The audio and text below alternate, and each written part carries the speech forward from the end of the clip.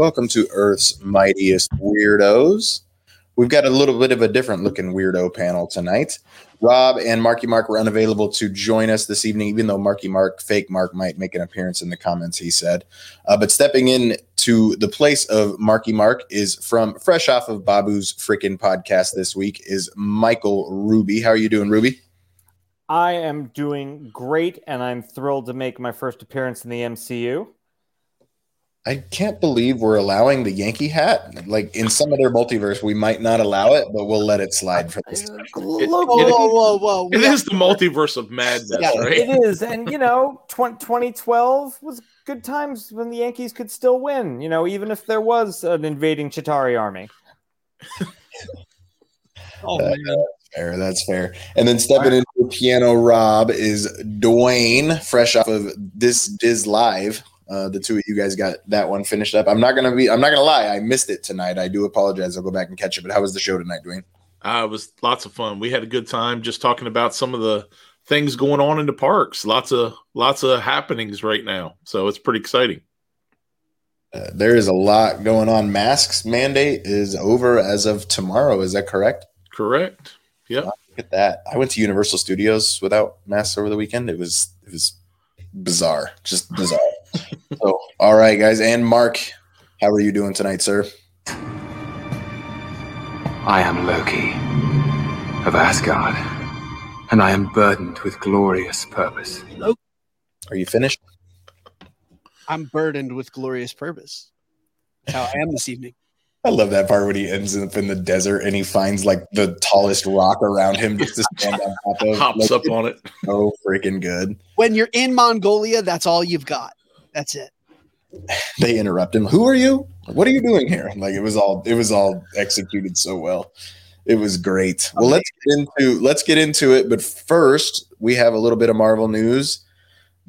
Black Widow tickets are officially on sale. If you did not know that, you can buy tickets for Black Widow, which premieres 5 p.m. I'm kind of stoked about the 5 p.m. first showing instead of the normal 7 p.m. So 5 p.m. Thursday, July 8th for opening day of July 9th. I was able to purchase mine, and I think I'm only honestly going to do it once. You can also pre-order on Disney Plus as of now as well. Gentlemen, does anybody else have their tickets or have purchased the Premier Access? Ruby?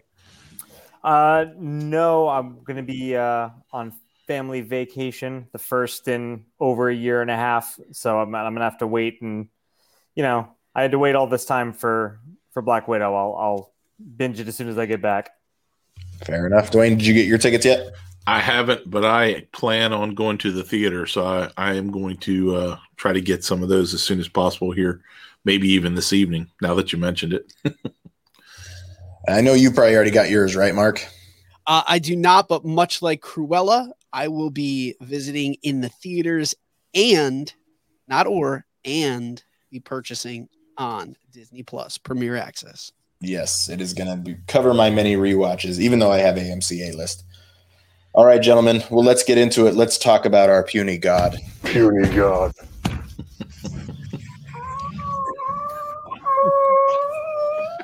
Wow. All right, guys. Well, this show started. This one got us in. It entered us into the MCU right away. This series already feels bigger than any other because when you start with the Avengers, there's nothing else that is going to feel much bigger. We went right back into the biggest movie of all time. I don't care if Avatar overtook it. It's on a technicality. We are fully into the Avengers Endgame timeline. Did anybody else get chills when this happened, Dwayne? Like, I would assume you like this as I did. Oh, yeah. I was totally geeked out, man. I just loved it. Right away, I was excited. I was like, how much better can it get? There they are. Iron Man, Captain America, Hulk. I was jacked, man. Right from the get-go. He smelled the cologne of two Tony Starks almost immediately. Underrated line. It's the most underrated line of that episode that not everybody caught, and it's so good. You would also smell the cologne of two Tony Starks. I love it. Blame the Avengers. No. Let's be specific. There's one Avenger to be blamed, and it's Hulk. Yeah. Because big tough guy, no stairs. Like, it's his fault. If he hadn't come busting through the door, we Anger wouldn't have any management. time variance. So, I'm just impressed. First of all, okay, 2 points. One, I'm impressed he could fit down the stairs. He couldn't even get through the door jam. So many stairs. So many stairs. Secondly, he can leap as high as a building. He didn't think to just jump off of the building at that point. He'd already caused enough destruction. I mean, come on. The extra shot that we got of Loki in this one with him like waving to Hulk, like while he was on the elevator, like just still cocky as ever Loki. Like they did such a good job in getting you back into this is 2012 Loki and he was the villain. And yet we spend only one episode. I thought the entire first season was going to cover our getting from 2012 Loki to the somewhat redeemed Loki that we got at the end of Avengers Endgame. Avengers Infinity War, and they did it in one episode. And we're going to talk a little bit more about that. But I love that. Yep. Let's get amazing. that later. We're not wasting time, but yeah, it was great. Well, like we talked about it, he goes to the desert of Mongolia. He finds his rock to stand on to tell about his glorious purpose, and he meets the TVA. Gets smacked in the jaw, moves in 1/16th speed. The visuals of that was awesome. Like when he's going all slow and Hunter B-15 just talking normally, putting the collar on him. It was great. It was great. Ruby, what'd you think of that? I thought it was fantastic. I also love the fact that like she doesn't sweat him at all. I saw a great review that kind of made her akin to Roz from Night Court. I don't know if I'm dating myself. If any of you guys remember Night Court. Oh yeah. We're good. The no nonsense bailiff. Yeah. That's just going to totally knock somebody around. And I love that she just doesn't sweat him in the least. And it immediately sets up. This is a whole different ball game when you've got a god that has no power even with their own timeline relative to this force that's coming through against him. I thought it immediately set off that he's going to be out of his league wherever they take him to. Well, and they're constantly doing what he views as belittling him or insulting him. They're calling this a standard variance, like it's not a big deal when he literally just took the Space Stone and the Tesseract and jumped halfway across the world, and like it's barely even a change. But Mark, I'm gonna go to you on this. They reset the timeline, and throughout the episode, we're gonna continuously talk about this with those reset charges because that's what this Loki variant is going after. But they talk about pruning and clipping, and it seems like they're ending that timeline, just straight up ending it. And Loki's watches it, and he looks a little bit horrified. Yeah, Dwayne and I were talking about this morning. That I said, is anyone going to address the fact that they probably just nuked millions of people in that variant? I will stop talking about it, just if that makes you feel any better. No, like somebody needs to, like, that's the elephant of the room. It's like, oh, let's prune this timeline. Everyone that's in that timeline just died. That it's like, oh, well, you're not supposed to exist. Sorry, but we're about to end this existence altogether. That's horrifying. It really is horrifying. And it's just so casual and so nonchalant that when they create an alternate universe, that they just kind of, that's their job. Hey, let's roll up in here in one of our doors. Let's drop our little galaxy ending nuclear device and call it a day. Anybody want to go get a panini? It's the new snap, right? Yeah. It's the new snap. It's worse than the snap though. Like yeah. So I mean, and we're going to talk about the ethics of the TVA and just everything throughout this series, and especially throughout this episode. I don't want to get too far ahead of ourselves, but they take Loki, they take him back to the TVA, which is just stuck in 1950s Mad Men type office. But they ask the most important question of the entire show, and it's, do you possess what most cultures would call a soul? I loved this Loki getting just basically booked into the TVA, and they go after his Asgardian leather and he hates it. And then he goes into that robot room and do you possess a soul? Are you a robot? And he's genuinely like, Ryan, are there people that don't know that they're a robot? I can't stop thinking about it. Like, I genuinely cannot stop thinking about it. Like, I created a meme of, that meme with the brain and the guy almost asleep. And what if I was a robot and didn't know it? Like, you'd get burned from the inside out. And Loki looks genuinely like Tom Hiddleston was an absolute genius the way he acted everything in this show. Ruby, I see you nodding along. I think that that resonated with you a little bit. Oh, yeah. I mean, I think this show has got to get put up for an Emmy for production design. I am in love with the production design of this show. And the production design and the music, I think what's really cool is the connectivity to the feeling that Ragnarok had. But at the same time, because everything's kind of weirdly off, and I know this is a strange place to bring up this type of film, but like it gives me some serious Kubrick Clockwork Orange vibes. Yep. Where it's just really a little bit creepy and a little bit off, despite the fact that everything is perfectly symmetrical all the way down to the perfect Helvetica typeface. And then, yeah, I mean, orange clock. Exactly. T-shirt game on point. At least it's not Comic Sans, because that's unforgivable. Does anyone have any orange slices? Yep.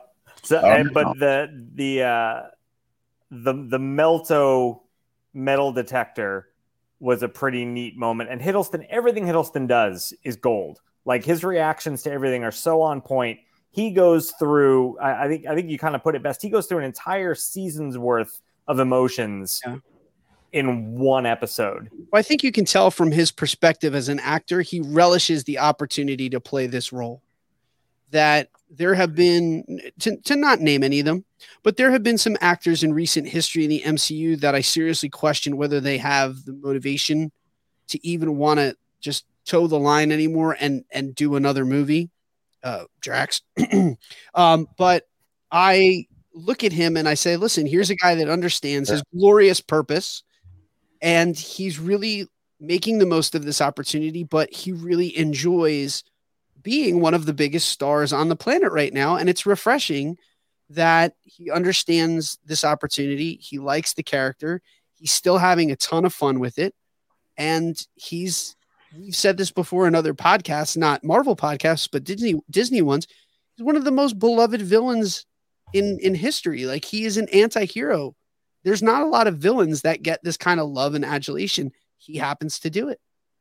If you go back in the Earth's Mightiest Weirdos catalog, we did do a villain episode, and we gave Loki a lot of love in that one. Sarah says that she just finished Cafe Rio and she's back on the road. Sarah, where are you driving?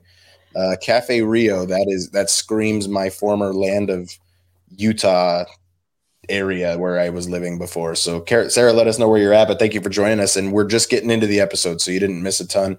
Frankie says, go Yankees. I'm apparently outnumbered here, and I don't care, but it is what it is. But I mean, Hiddleston's great. Him and Owen Wilson acting off of each other in this particular episode. Dwayne, I'm going to start this next one with you, with the star of the episode, and that was the Tara Strong voiced Miss Minutes and the multiversal war dialogue that she gives us. Well, right after we meet Mr. Goldman Sachs's kid, and that guy gets obliterated. That's pretty funny. But anyway, Miss Minutes in the multiversal war. Wow. Yeah, I thought it was really cool. I enjoyed how that, even what he had just said, then all of a sudden she says exactly what he had just said. It's kind of forecasting to what he's feeling, what he's going through. And, she kind of gives us the, kind of the lay of the land. Talks about the Nexus, talks about the different timelines and the multiverse of madness, and where we start to understand, hey, which we all knew anyhow, but this is setting up some great things, and for the future, for whether it's Doctor Strange or Spider-Man or some of those things, it's just setting them up beautifully. And the voice, I thought her voice was awesome. Just that like perfect, like tone and sweet voice, that Southern kind of, accent. It was priceless for me. That whole scene when he, even as before that, when he has to take a number and he's like, there's two of us in here. Why do I need a number? And then we saw how excited he was to have a number just a few minutes later. Man, it strikes the perfect balance of comedy and tension, and it's great. Mark, did you have something there on Miss Minutes? Just that I love the way that they can pick up for people that are new to the MCU. My wife watched it. She does not know a lot about the Marvel Cinematic Universe. She does know who Loki is because Ragnarok is her favorite movie because she likes to ogle and stare at Chris. But she could watch it, and that was a really good scene for her because it kind of gave her a 30,000-foot overview of what is actually happening. Mm-hmm. That it's a very fan-friendly way to get people up to speed, and the graphics are fun. It's really playful. And I think that that's what the MCU excels at is there's not a difficult learning curve for people who say, hey, I really want, like everyone loves Marvel. I want to get into it. And they can inject themselves wherever they want in the timeline that they don't have to. There's no prerequisite to say, well, if you really want to know, you have to go back and watch Iron Man. Marvel doesn't do that with any of their films. They make standalone films, standalone series that you can watch that and enjoy. And Miss Minutes is the perfect way to kind of introduce what is actually happening. And it was a lot of fun. It was smart. I think that we now have further proof that if you ever want to do boring exposition really well, just create a little animated cartoon. I got a very much like DNA and Jurassic Park vibe from Miss Minutes, where it's like, oh, we're going to tell you a whole bunch of stuff that's really, really important and really scientific and could go over your head, but it's animated, so you'll love it. Like it did that well. I also love for those of us who do remember the other films. I think that there's some sort of family curse in the multiverse that apparently, if you are an Asgardian royal son, you apparently don't do well with being processed. It was very much like Thor in Ragnarok, where he's kind of brought in and goes through the same thing. And it's you wonder in a past lifetime, did Odin have to go through a line at some point? Mm-hmm. It's very reminiscent of the melt stick from Ragnarok, watching Mr. Goldman Sachs get obliterated. So who had it worse? Was it worse for Thor and his haircut and the butch job they done on his haircut, or more humiliating for Loki to get more respect on Stanley's name? That was not a butch job whatsoever. Laser beam dressed down by the robot. Dude, admit it, you like it because it looks like the Martez sisters. Moving on. And then we finally get our title card for the episode. The letters constantly changing, and we're used to that from the trailers and everything else. But the score in this show has been great. We pick back up in France with Owen Wilson, Mobius M. Mobius, and he is inspecting some dead Minutemen. The Timekeepers are being, or not the Timekeepers, but the Timekeepers' jobs. Oh, I want to go back to, I apologize. I want to go back a little bit to Miss Minutes and the Multiversal War. It reintroduced us to the Nexus event that got it off of its kilter. But if you watch the animation, one, it talks about the guy and it shows the variant being many different kinds of people. You need to remember that because we are going to see Loki in many different forms throughout this series. Also, we talked about it already. When they use that charge, that branch, they prune it. Like when you prune a branch, that it kills it. That's gone. Like that branch no longer exists after that reset. So, and you saw Loki when he was going through, it looks like a horrifying event. So the ethics of the TVA, we'll get more about it. They talk about the Multiversal War and that it was determined that this was the one sacred timeline. Well, the only person that gets to decide if that's the sacred timeline is the people that won the Multiversal War, and that is the Timekeepers. Or, and we'll talk about this in a little bit, was it just one particular person who's determined this particular sacred timeline because it's what works out best for them, and they need to make sure it's managed so their life turns out how it's going? That's, again, we'll get into the weeds a little bit later when we talk about that. But we pick up in France in 1549 with Owen Wilson talking French about his imbecile people. Wow.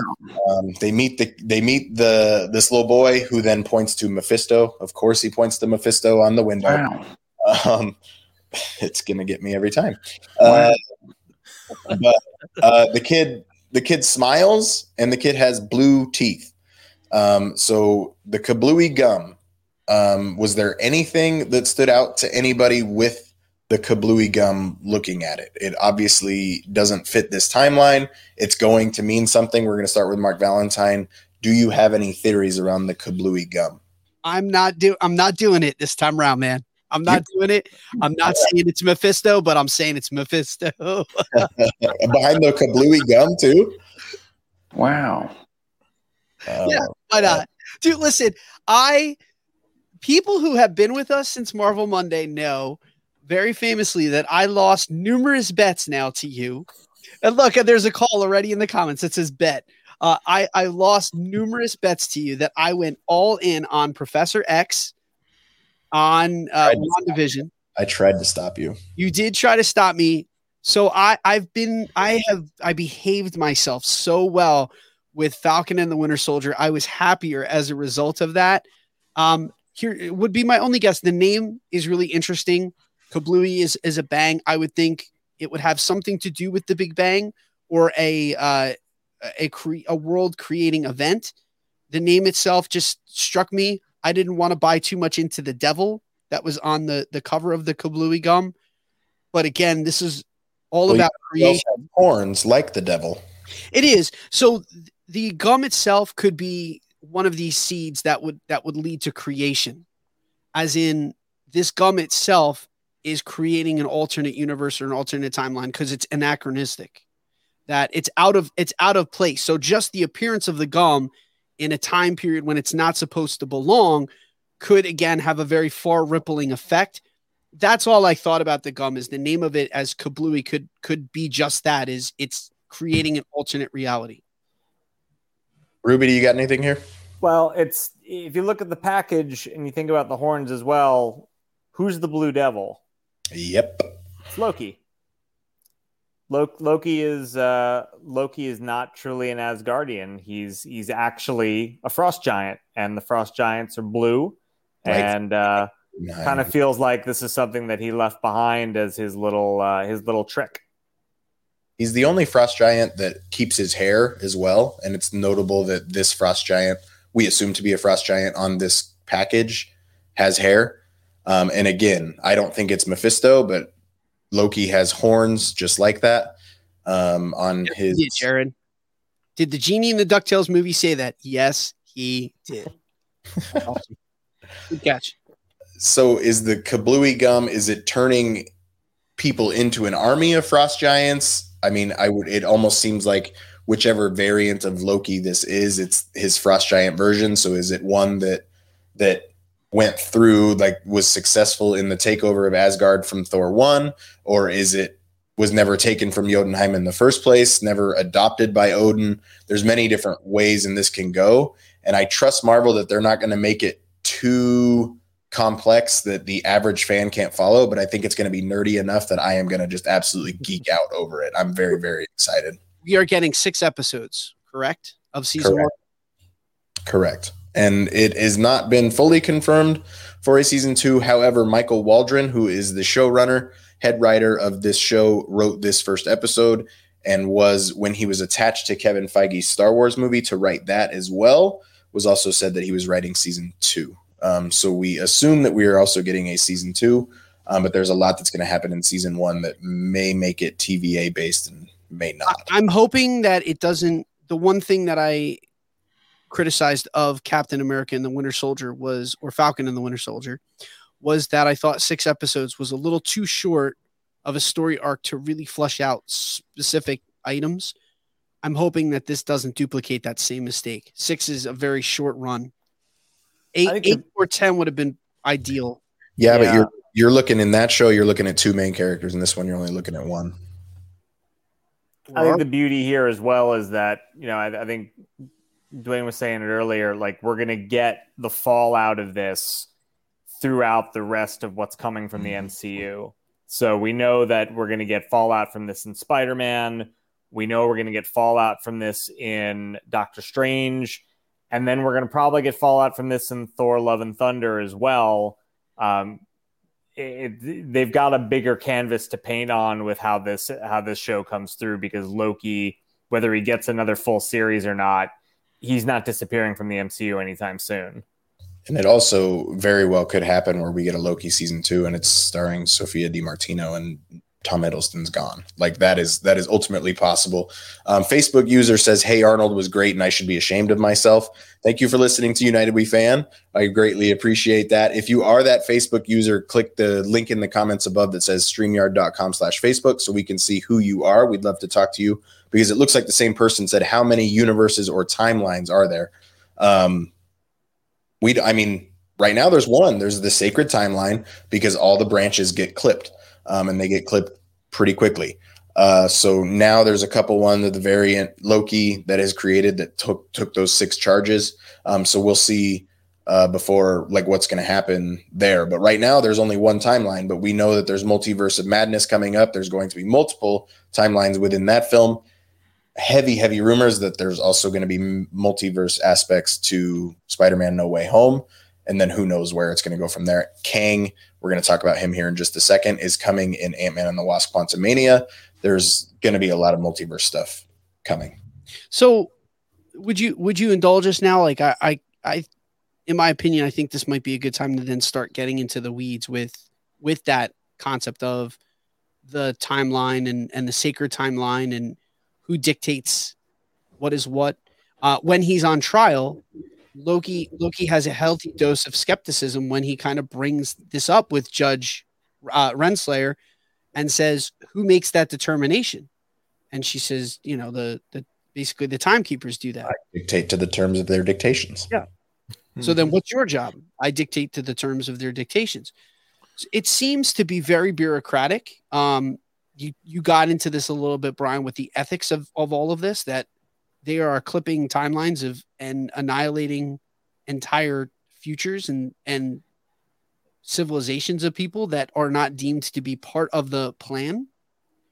It seems like even Loki, you know, with all of his knowledge and getting a chance to see his life play out, he understands that some of this is very messed up, to say it plainly. His glorious purpose isn't glorious at all. No. Right. You know, when he learns that his purpose is basically to make other people achieve better versions of themselves, it's got to be very humbling to him. But there's a big ethical discussion, I think, surrounding the multiverse and the TVA. I don't know if I'm not sold on the idea that they're good guys yet. No, and we're gonna, like you walked me right into it. Did you do that on purpose? No, go ahead. So, like, and I don't want to get biblical or religious or anything. That's not what we're here for. But I mean, this is very war in heaven, like Satan and Jesus type of storyline telling, because it's agency versus no agency. And what the TVA is saying is you don't have a choice. You are going to live out your life. Like you said, you have your purpose, and Loki's purpose was to simply help others become, hey, Ethan, how are you? Help others become the best versions of themselves. And Loki doesn't handle this well.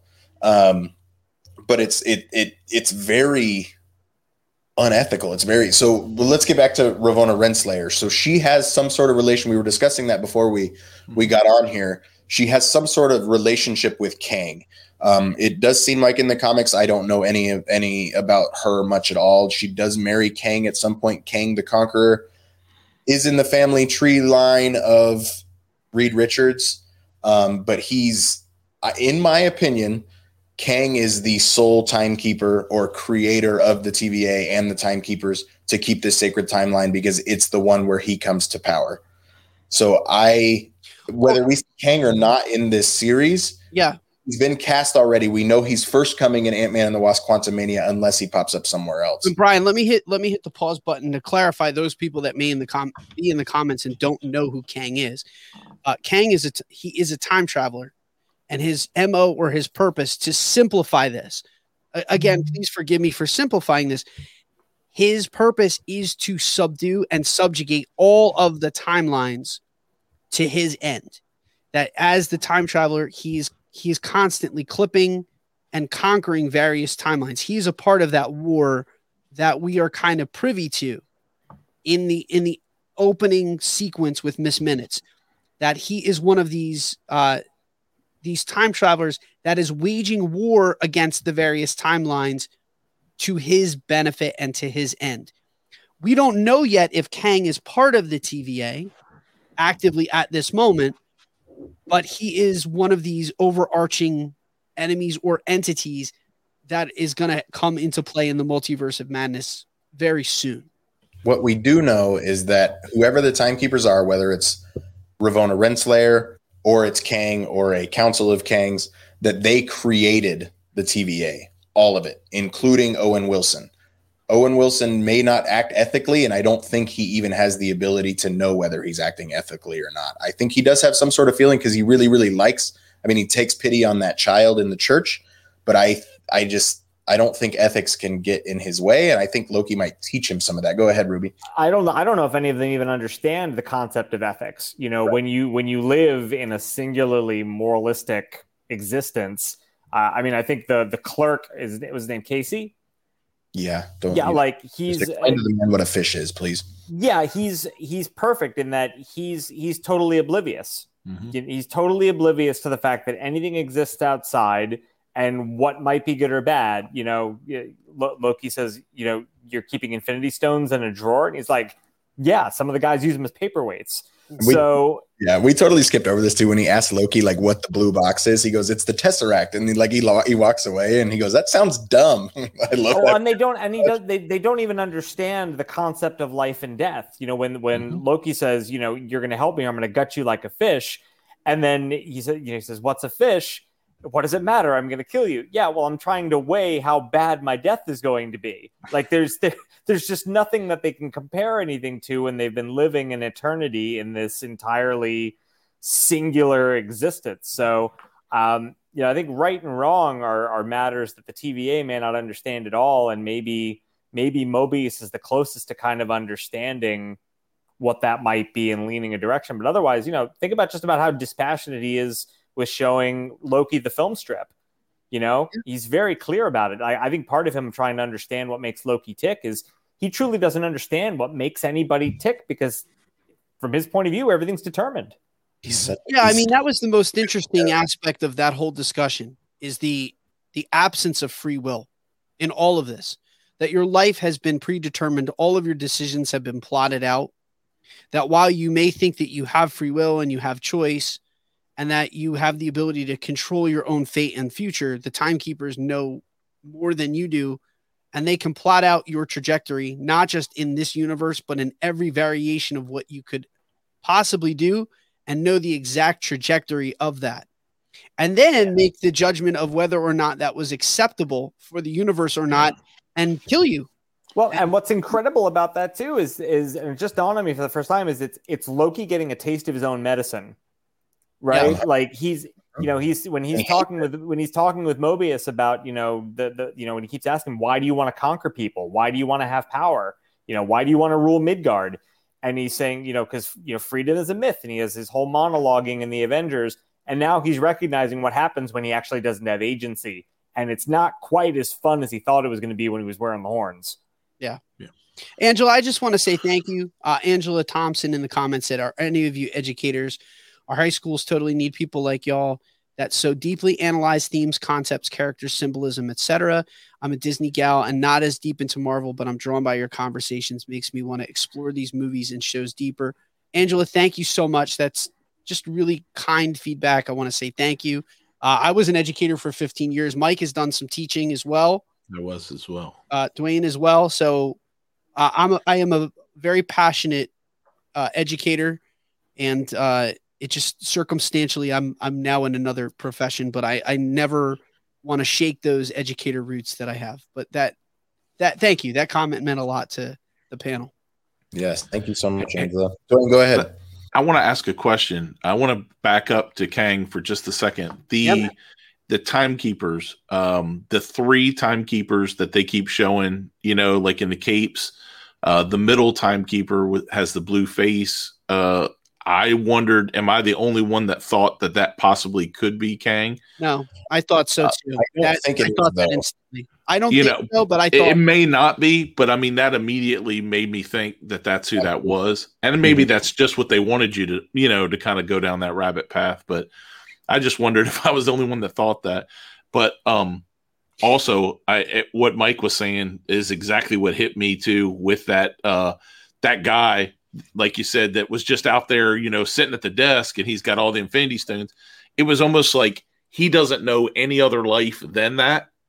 So it was like, to him, it's just, hey, this is what I do. I sit at this desk. I check people in. That's it. And I found that really interesting. That moment with the Infinity Stones was a real teachable moment for Loki. Let's talk about it now. I'll pull it up. Yeah, I'll jump in. Yeah. Yeah. When you think of Loki and all that Loki has craved thus far, not just 2012 Loki, but Loki for the better part of the Infinity Saga has quested for power, that he craved and sought power. I mean, they intimated and they said as much in this episode as well. For him to look at that drawer and to see the manifestation of power in the universe as he knows it, casually sitting there as paperweights in the drawer, was a huge moment for him in his character development to realize, here I am falsely chasing power in the universe when right in front of my eyes is the absolute power that if it can render these things powerless, this is the real power broker in the universe, and I want to be a part of it. Take me back to my cell. Let me know, how can I be a part of this? Because I want, this is where I need to be. Yeah. What's he say? He says the TVA is formidable. I thought that line spoke volumes. I go ahead. I was going to say, I think we're also mistaken if we think that Loki is a good guy now. I still think that he is a very morally ambiguous character as currently constituted. Just because he saw the demise and the death of his mother, saw the end of his father's life, got the validation that he needed from Thor, I don't think that that enough is enough to make him turn into a good person. Make no mistake about it. He is there because he still very much is that guy from 2012 who craves power. That he is saddling himself with the TVA. He's siding with the TVA because his end game has not changed. He still wants to be a power broker in the universe. Well, I took it more as him being, I agree with you. I don't think he's been somehow magically cured of anything by seeing his life play out. But I think he did a great job of at least getting his character up to current base. I think what the Infinity Stones did to him was it humbled him. I think, even more than realizing that the TVA might be a team he needs to get on board with, I think he suddenly realized for the first time, I am not in control here. That, and he Which also is hilarious because he's never been. Right, but I love that the parallels of the details of what else is in the drawer is that it's a drawer full of Infinity Stones and a Honus Wagner baseball card, which is the rarest and most prized baseball card in all of collectorship on Midgard. And so the idea that here's the most valuable collector's item that there can possibly be next to the most valuable collector's items for any galactic being, and they're equally worthless, I thought was just a really cool play. Agreed. I've seen criticism of it, and I don't necessarily disagree with it. That why you built an entire 23 film saga around these Infinity Stones and then you take them out of play so quickly. I think Marvel's being smarter than that. I don't think the TVA. I don't want to say the TVA is not real. I think the TVA is a construct that is not going to exist much beyond this series. I think the TVA is not full of good people with righteous intentions. I think if we have a quote unquote good version of Loki, I think that's the variant that is going to usher in these branched realities so that this sacred timeline doesn't work out for whoever it's supposed to work out for. Ultimately, I don't know, but Ravonna Renslayer, Gugu Mbatha-Raw is the actress that plays her. We barely saw her in this show. She is far too good of an actress far too just commanding on screen. I mean, Owen will, like Mobius even says, like, I feel like I'm always looking up to you. It's appropriate. I like it. Like she's fantastic. If I were betting after episode 1, so everybody take this down so you can throw it in my face in 6 weeks, she is the ultimate villain of the TVA.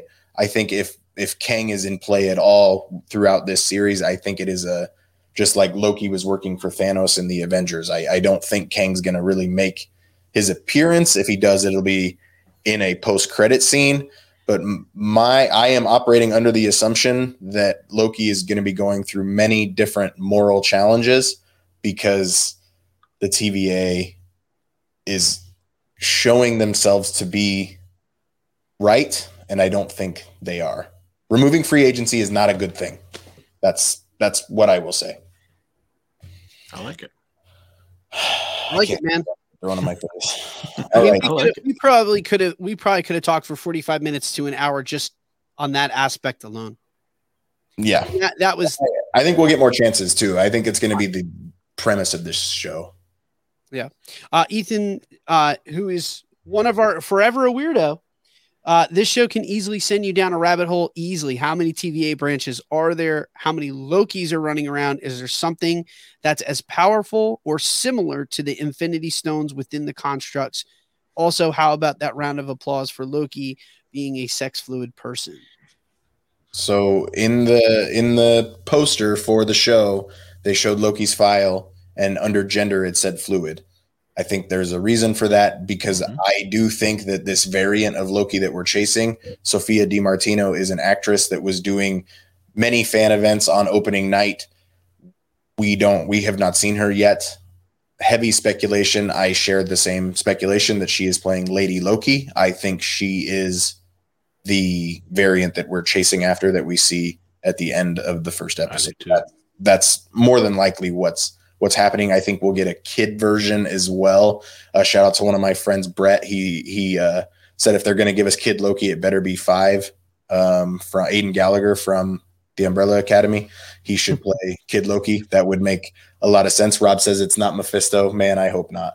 But yeah, no, it's so great. But Casey and his drawer of paperweights, like I said, ultimately, if the Infinity Stones are rendered useless because this is a construct within a grander plot, then I'm good with it. Well, let's get back to it. We kind of talked a lot about this already, but you've always lived within your set path. Why have I never heard of the TVA before? Well, you never had to hear of us before. To say that what the Avengers did was supposed to happen. Just everything within it, it's justifying their actions to make it work. And that's the entire thing about the sacred timeline.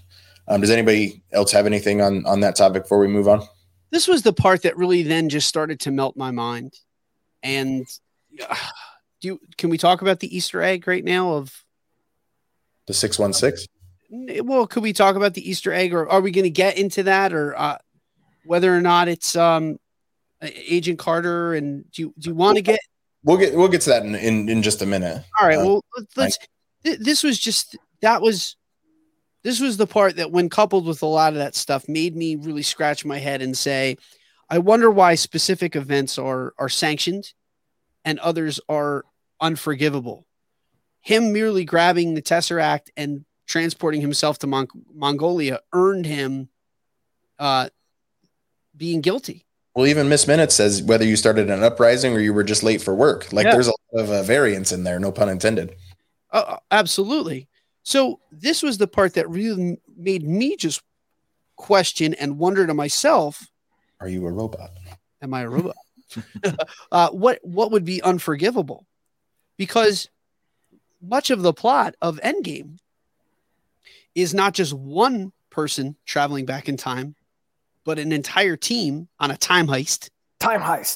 To back to the future, a bunch of bullcrap to change the fate of their universe, but then, albeit temporarily, changing the fate of several. I mean, you're led to believe that Cap goes back and puts the time stone almost immediately back in its own universe, so that there isn't a branch or a nexus.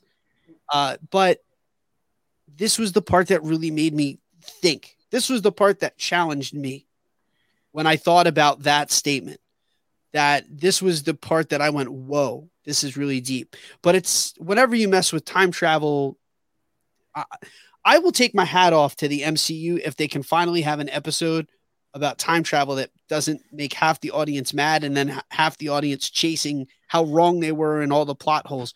It's a tough thing to write. Whenever you bring in and introduce time travel, it really messes with people. Yeah, and I that's what makes me nervous. Like that's what makes me nervous about the multiverse in general is I don't want those X-Men films to count. Like they're not good. Like I don't want them to be in their own timeline. I love my sacred timeline of the MCU. Like it's gonna get muddy, and I'm afraid it's gonna lose. If it loses one person, it's one too many. I love that's probably why they're doing it. Yeah, I love how that's your concern too. Is you're like, I don't want those crappy X-Men movies. The Tobey Maguire movies counting, but I do not want X-Men and Dark Phoenix to count. Like I just don't. Ghost Rider with Nick Cage? Yeah, yes or no? Absolutely. Ben Affleck, Daredevil? No. Charlie Cox. Yeah, you can introduce Charlie Cox as Matt Murdock and be Peter Parker's lawyer in Spider-Man 3. Like that's how I could go for hours about Daredevil and Punisher. Yeah, but this is their way of being able to not just, retcon the existence of things beforehand, but I think it's their get out of jail free card for everything going forward, right? Whenever something goes wrong in the comic books, they reboot. But you get another timeline through. Frustrating. Like I love the interconnectivity of what the MCU has been for 23 films and 3 series now. So but that doesn't disqualify it, right? No, like even if this is the sacred timeline, just to be able to acknowledge that, you know what, there's other stuff that's been out there. It doesn't mean that they shouldn't strive for perfection going forward. It just means that it's okay that there's other things. Like I think DC has done a great job with this. Sorry if I'm crossing the streams here a little bit, but DCEU has actually done a really good job with. Am I getting buzzed? Am I getting pulled back here? Just a hot take. Hot take. But the Crisis of Infinite Earths on DC with DC. I don't watch a lot of the DC stuff on the WB, but like I haven't forgiven them for. Well, it wasn't the WB. It was CW. Yeah. Oh, sorry, CW, not WB. I'm dating myself again here. Yeah. But the CW with doing that, with having the multiple Flashes and the multiple Supermen, and then the upcoming Flash movie that's supposed to have Michael Keaton returning as Batman, like there's something kind of nice to be able to say, you know what, you don't have to ignore that stuff that you used to love before. That was one of the things that I loved about Spider-Verse. Spider-Verse was fantastic in terms of just saying, look, anybody can wear the mask. Like I agree with you. I love the perfection of the craft of the current MCU, but I don't have an issue with acknowledging the existence of other stuff as long as they just kind of say, look, these paths mostly diverge, and every once in a while you get a little bit of something there. Just admit it, dude. You liked Spider-Verse because it finally gave you Spider-Pig. I know, dude. It gave you Spider-Pig. Dude, Spider-Pig. Spider-Pig. I mean, Spider-Pig is an amazing thing, but yeah, Spider-Ham. He's kind of the jam. Yeah, I'm Peter Porker. But I think, man, that was a good John Mulaney. I think you can give Spider-Verse a lot of credit here because I think it showed that the audience can keep up with multiple different universes and stuff like that. We are getting a little bit bogged down in the weeds. We're 50 minutes in. We've got just a little bit more of the episode to talk about. I want to talk about this just briefly. We'll start with you, Dwayne. The God of Mischief is DB Cooper. We knew it was coming because we saw most of it in the trailer. I'm kind of bummed it isn't going to play out as part of the storyline, but it was great. Yeah, it was so much fun. And then to find out that it was all because he lost the bet to Thor, that whole thing, that whole scene was fun. His look, and then jumping out of the plane going back up into the sky. Loved it. I thought it was great. Yeah, Heimdall was a good shot with the Bifrost. Yeah. That's what else we learned. Nobody does it better. Heimdall had a sense of humor. Yeah. Heimdall just did everything Thor wanted him to do. Listen, how angry do you think Odin was by that? He had to be pissed off at them. Sensed. Yeah. He had to be. Found out. I could just see him on the other side of the Bifrost standing there with his arms crossed, but like, what is this, right now? I think it's great. It shows a fun relationship between brothers, because brothers will do some crazy stuff. Yeah. So. Anytime I think of the Bifrost, I just always imagine Scourge being on the other end with the shake weight. Well, that's my thing. Is like Odin couldn't have been that upset, considering it wasn't Scourge on the other side going, "Behold my stuff." Like Texas. Oh my goodness! All right, man. Let's keep it moving. All right, your purpose. We talked about this already, so let's actually jump right ahead. So we talked about it a little bit ago. Loki escapes, and we just want to reference this real quick. If you're watching us on YouTube or on the replay, you can see a video here in the bottom corner of when Loki escapes. Somebody else comes back through the time door or whatever we call that thing. And the TARDIS or whatever we're going to call it. She looks very, very similar to Peggy Carter. Like extremely similar, cannot be an accident. I don't think it's going to lead anywhere, but was she looking for Steve somewhere within this timeline at some point? It has to be her. Like, doesn't it? Yes. Listen, it's pretty close. It's her. Anything's possible in the Overlook Hotel. Yeah. It's a cool Easter egg. I don't think that it's going to play out. You have 6 episodes. How do you go down that rabbit hole? And no, not in this show. Not in this show. Not without Agent Carter season 3. I think it could play a role in What If somehow. That's a good call. Yeah, I mean that works. That's a spot on call. Yep. But while we're talking about Easter eggs, again, we think that's just an Easter egg, but kind of a cool one. This one as well. You can see a young Stan Lee with a medal around his neck on the painting in the TVA. It is always good to have Stan Lee in the MCU. And we're going to talk about one final Easter egg.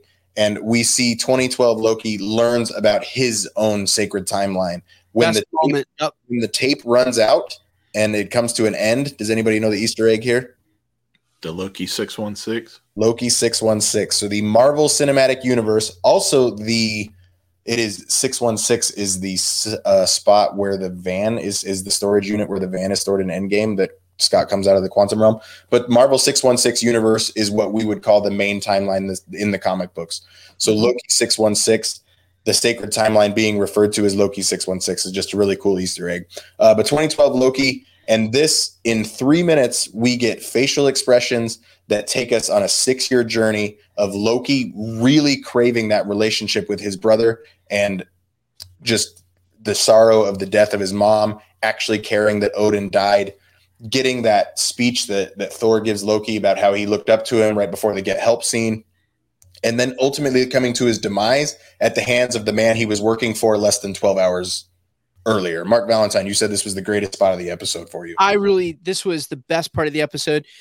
This scene brought me back to my childhood. There's a film in 1991, stars Albert Brooks and Meryl Streep. It's called Defending Your Life. The whole premise of the movie is Albert Brooks dies, and then there's a place that you go either before you're either sent to heaven or you go back to earth to try again. And there's only one thing that you have to justify is that you were able to overcome your life and the fear in your life. And this scene really brought me back to that movie because a big part of the movie with Albert Brooks was watching yourself almost like you were in a film, having those emotions again, being separated from your earthly body.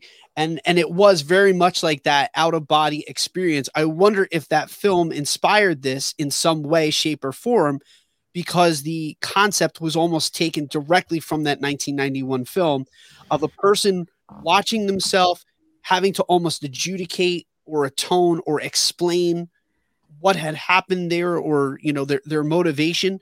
And to me, it was a really great moment for Loki to realize some of the decisions that he made while in that body. He didn't fully understand the repercussions. His mother was probably the biggest moment.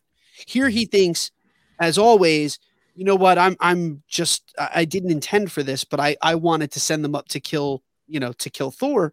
And then all of these decisions have consequences that I could never see that far. And he regrets.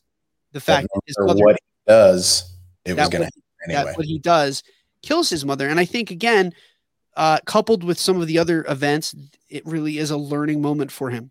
But then it was also beautiful that he had a chance to see his father say, "I love you," and it wasn't forced. That it was at the end of his father's life. That the last thing that his father said to both of them was how much he loved his sons. And then to get that validation that he wanted from his brother, it was, I think, the three things that he has always wanted to hear, and him getting them in quick succession, I think left a big mark on him. When we talk about Loki, when we talk about Loki and the Avengers, this particular character, Thor was pleading to him of, you can stop this, you should stop this. And Loki genuinely considers stopping that. And it's this moment in time when he gets the courage to at least admit what he accused the TVA of being earlier is an illusion, a cruel, elaborate trick conjured by the weak to inspire fear. And then Owen Wilson finished this as the sentence of a desperate play for control. That goes right back into, do you enjoy hurting people? You're a liberator of eyeballs, maybe. And it's Loki loving that fear that he's conjuring at that moment in time. But Loki sees himself as weak. And this is what's giving him the courage to finally admit it, the introspection that happens within that. And how good are those scenes with Owen Wilson and Tom Hiddleston? Just so good. So much emotion and humor. Like when Loki stands up to, I was standing up to prove a point, and oh, well, then you can do it. Well, now it wouldn't be as meaningful. It's hilarious, but it doesn't undercut the scene whatsoever. Mm-hmm. Owen Wilson fits in this episode so perfectly.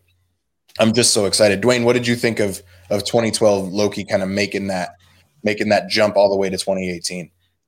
Yeah, actually, just exactly like Mark said, that whole, and actually all of those scenes that we're talking about there with just the two of them, kind of just gave you so much of a look into, what he was feeling at that moment, because, he hadn't lived any of that yet. So he's like, well, this didn't happen. Oh yeah, it's going to. Yeah, not yet. But it's going to. This is what's going to happen, and it's because of what you did. So again, it's that moment where you realize that the consequences of your actions, but then you also get the validation. So it's just this huge range of emotions. Meanwhile, Mobius is kind of poking at him the whole time, which I thought was kind of interesting. He just kept needling at him, kept poking at him. Well, why do you do this? What's your reason? And he just goes at him. And the chemistry between the two of them, the arc of how, Loki goes from one end to the other. I'll be interested to see, now that he kind of has had all that information. He knows he can't be reset, quote unquote, or go back. He knows that. He knows too much. Yeah. Yeah, he knows too much to go back.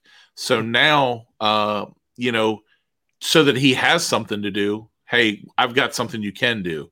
I'm interested to see that, you can actually help us find who we're looking for. Well, who are you looking for? And of course, the reveal.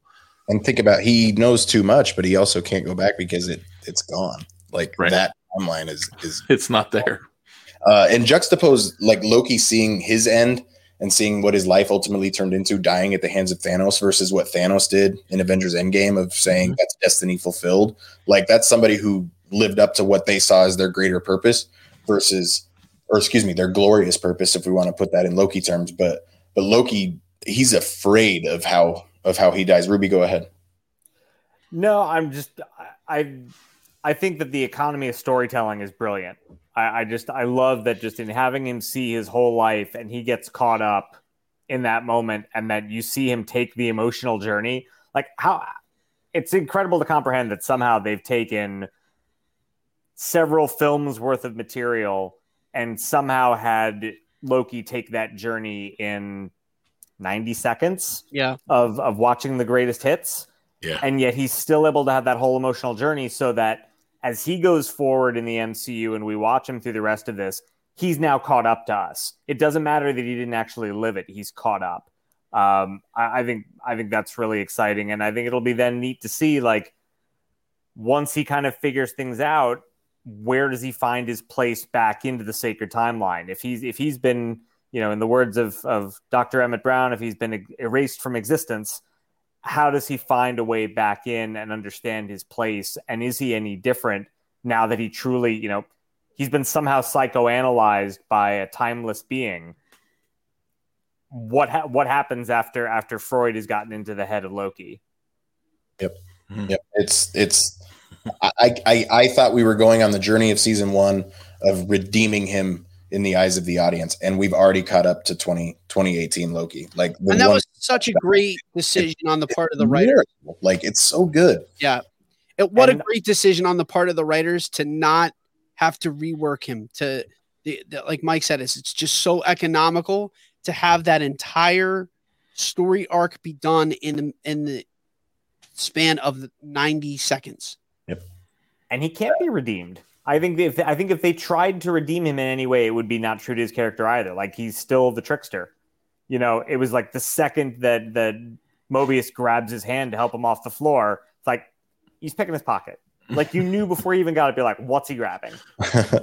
And everything he does is going to inherently be a trick. Yeah.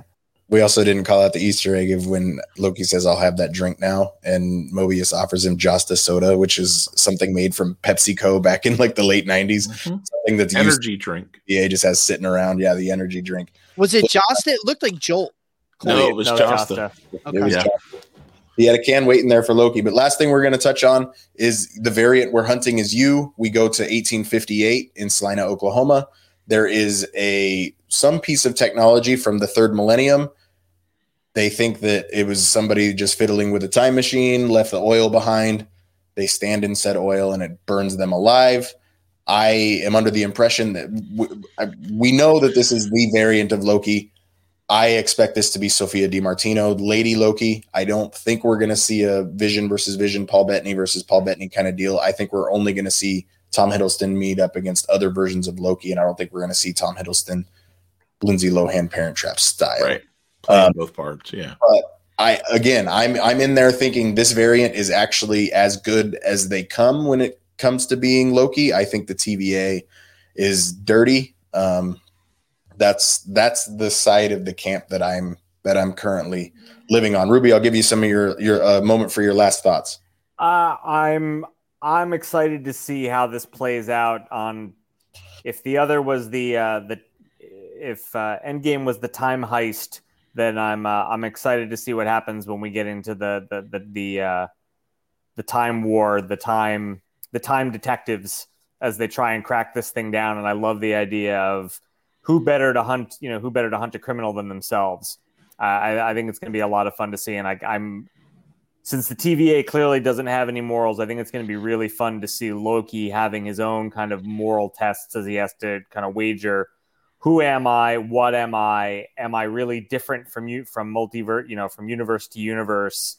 And, what side am I on? Am I on my own side? Am I literally on my own side because I'm backing up all of my alternate versions? Or am I going to choose a whole different path? I think it's going to be a really cool cluster to find its way through. Dwayne, go ahead. Yeah, I agree. I can't wait to see how that works. I also am really interested in the fact that, we see that at the end of the episode, what we think again is Lady Loki, she gets one of those time reset, seventh one. Yeah. So that she has that. So what timeline is she going to reset, quote unquote, and change what is either the sacred timeline or to a timeline that suits her reality, so I'm interested in seeing that. As you guys know, I love Marvel. And I'm just excited about Loki as a character. To me, he's fun. He's a trickster. He's got lots of layers, which makes him really fun to watch and diagnose and see on TV or film. And so to me, I thought the first episode was amazing. I thought they covered, like you guys said earlier, a lot of ground in one episode to get us to a place where we can really grow and have a story. So it's exciting to me. I'm going to turn off my speculation brain here in just a minute, but we know that that's the 7th time resetter that she or he obtained throughout the episode, depending on the dialogue. I don't think they're collecting them to use them. I think they're collecting them so nobody can use them. Okay. I would agree with that. Yep. I like it. I was going to say, thank you for saying that. I was just going to say, I think we're assuming that they're being collected to end the chaos. I think that they're being collected to allow the chaos to ensue. That she wants there to be chaos. That there's more damage done when there is a war amongst all of these timelines than the alternate, which is clipping the branches. That's I like it in here. Yeah. It's great. We've got Wednesday drops, which means we only have about another, about 36 hours to go before our next episode. Gentlemen, thank you so much for that fun one. Ruby, Mark, Valentine, and myself, we did drop Babu's frickin' podcast talking about the greatest lightsaber duels in the Star Wars galaxy. That is out everywhere you can find your podcast. That is available now. It's out. Perfect. Hey. This Diz Live was on right before us. You can check the replay of that. What's going on in this Diz Life world? We have an episode that's called The New Normal. Dwayne and I hate that term, but we accepted it nonetheless. That we're talking about the things that will be staying at Disney World post-COVID.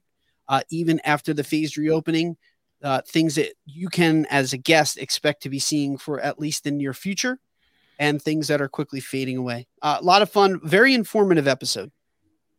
And in United We Fan, we recorded an epic Indiana Jones epic podcast spectacular. It's a 2-part Indiana Jones episode. The first episode is going to talk about Raiders of the Lost Ark, Disney Parks, and Temple of Doom. And then next week we will post the rest of comic books, video games. The third one was Sean Connery. Somebody help me. And then The Last Crusade. And then Kingdom of the Crystal Skull, as well as what we expect from the 5th movie. It was a fun one to record. Thank you so much, gentlemen. And to update one last thing, we're going to update every single week. The WoW count from Owen Wilson still stands at 0. Wow. Gentlemen, for all time. Always. Always.